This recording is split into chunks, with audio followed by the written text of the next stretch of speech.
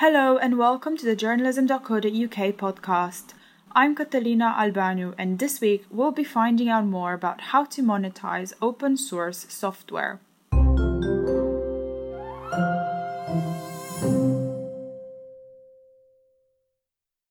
At journalism.co.uk, we often cover open source tools for journalists.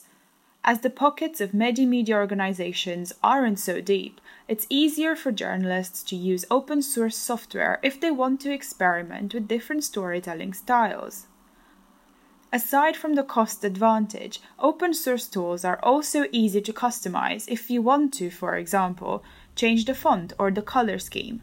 You can also suggest changes to the creators or add them in yourself. But if money doesn't factor into it, how are the teams working on this software keeping afloat? In this podcast, we'll hear from Douglas Arianis, founder of a new startup called Mural, to better understand how the creators of open source software can make their work available for free, and if it actually is all for free. Before starting Mural, I was one of the co-founders of an organization called Source Fabric, which also made open source tools for journalists. I was with Source Fabric for 7 years, and just this year started Mural. Before that, I was a consultant with an organization called the Media Development Investment Fund, which also made some open source tools for journalists. So I've been doing open source software for, it's 2018, so 16 years now. When you have open source software, you're not charging for the installation, or essentially you're not charging for the license to use the software. So anyone can download it, and most importantly though, anyone can modify the code. So if you need to make some changes in it, you can. It's not like it's a black box and you can never change something inside of it. Mural is an immersive storytelling tool that will be available to the public soon. It's funded by the Digital News Initiative, and it will help journalists more easily create visual stories and make this type of journalism more accessible and more affordable. Journalists using Mural to tell their stories won't need to know how to code. They will be able to make the most of their multimedia pieces of content by producing a more immersive story. Imagine a free tool for storytelling. To keep Mural going, Douglas is looking at monetizing the service, which he says is a common way for teams to earn money for the open source software they create. If you need various assistance, if you have bugs that you need to report or this type of thing, that's also something that we can charge for. We charge for hosting. We have our own infrastructure for serving the files that are made by Mural, and then. In addition, there's other stuff like customization, integration. So let's say you've got an existing set of tools that you work with, and you need to integrate Mural into that. It worked essentially the same way with Source Fabric. A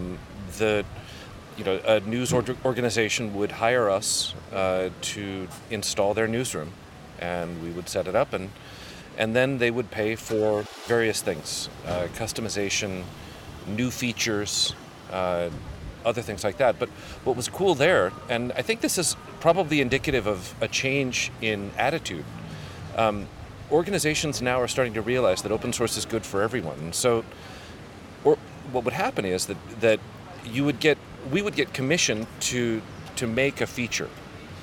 But then that new feature would be open sourced just like everything else, so that the entire community benefits from one person trying to solve a problem.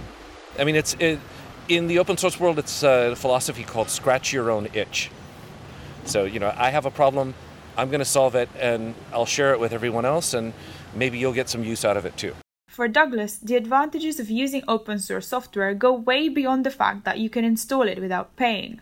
Well, the thing is, we're not giving the whole thing away for free. I mean, we hope to make money on this, and we're running it like a business. But the biggest freedom in this is that you have the ability to go into the code and alter it to fit your needs. So if you don't like the font that we're using, you can go in and change that. If you don't like the way that this video plays, you can go in and change that. If you want to add support for YouTube or something like that, you're free to do that. And that's actually a really important part of it, because the ability to adapt a tool is maybe more important than the ability to use it. So one key advantage is customization. You can improve open source software yourself, add to it, or tweak parts to better suit your use case. But can you request that the creators add something you think might be useful? That happens a lot in the open source world. People think that just this software just magically materializes out of the sky, and all you have to do is just ask the developer and they will make it for you for free and it'll be perfect, right? But in real life, it takes a lot of time to make software, and hopefully people are starting to come around to the idea that these things do take time and money, and it's important to contribute back to the project, as opposed to just simply taking and then saying, well, I don't like this because it doesn't do what I want it to do, right? Or I hear this a lot. We heard this all the time in Source Fabric. Well, it doesn't have all the features that I want, and I don't want to pay anything for it. And if you had all these features, then I might use it, but I'm not going to use it until it has all the features that I want for free. And I can understand that, but at the same time, you just want to slap somebody sometimes. As well as making people understand the work that goes into creating software and maintaining it, one of the challenges open source creators face is making their new releases discoverable. Marketing is important for all products, including new open source tools. Even if they are designed to solve a key problem in the workflow or enable particular actions to be done more easily or at a smaller cost, there is no guarantee that a community will develop around your latest product. Tons of projects, especially in the journalism space, tons of projects they're really eager to get people involved in making the code better and all this stuff. But let's face it, a lot of these projects really don't get the kind of engagement that they would deserve. And so you go through all these hoops and difficulties to make the code, make it logical, make it clear what's going on. You really try to write it well, assuming that there's going to, the whole world's going to see it, and then crickets. And you're like, wait, where's all the people that are going to take a look at my beautiful code? And nobody contributes, nobody, you don't hear anything back. And that happens a lot. And so one of the key things in any open source project is just making sure that, first off, there's people using it, but then that there are people who understand that they can also improve it.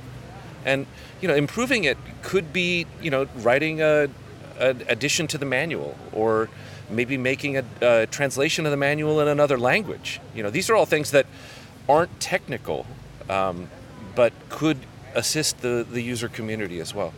You've been listening to the journalism.co.uk podcast.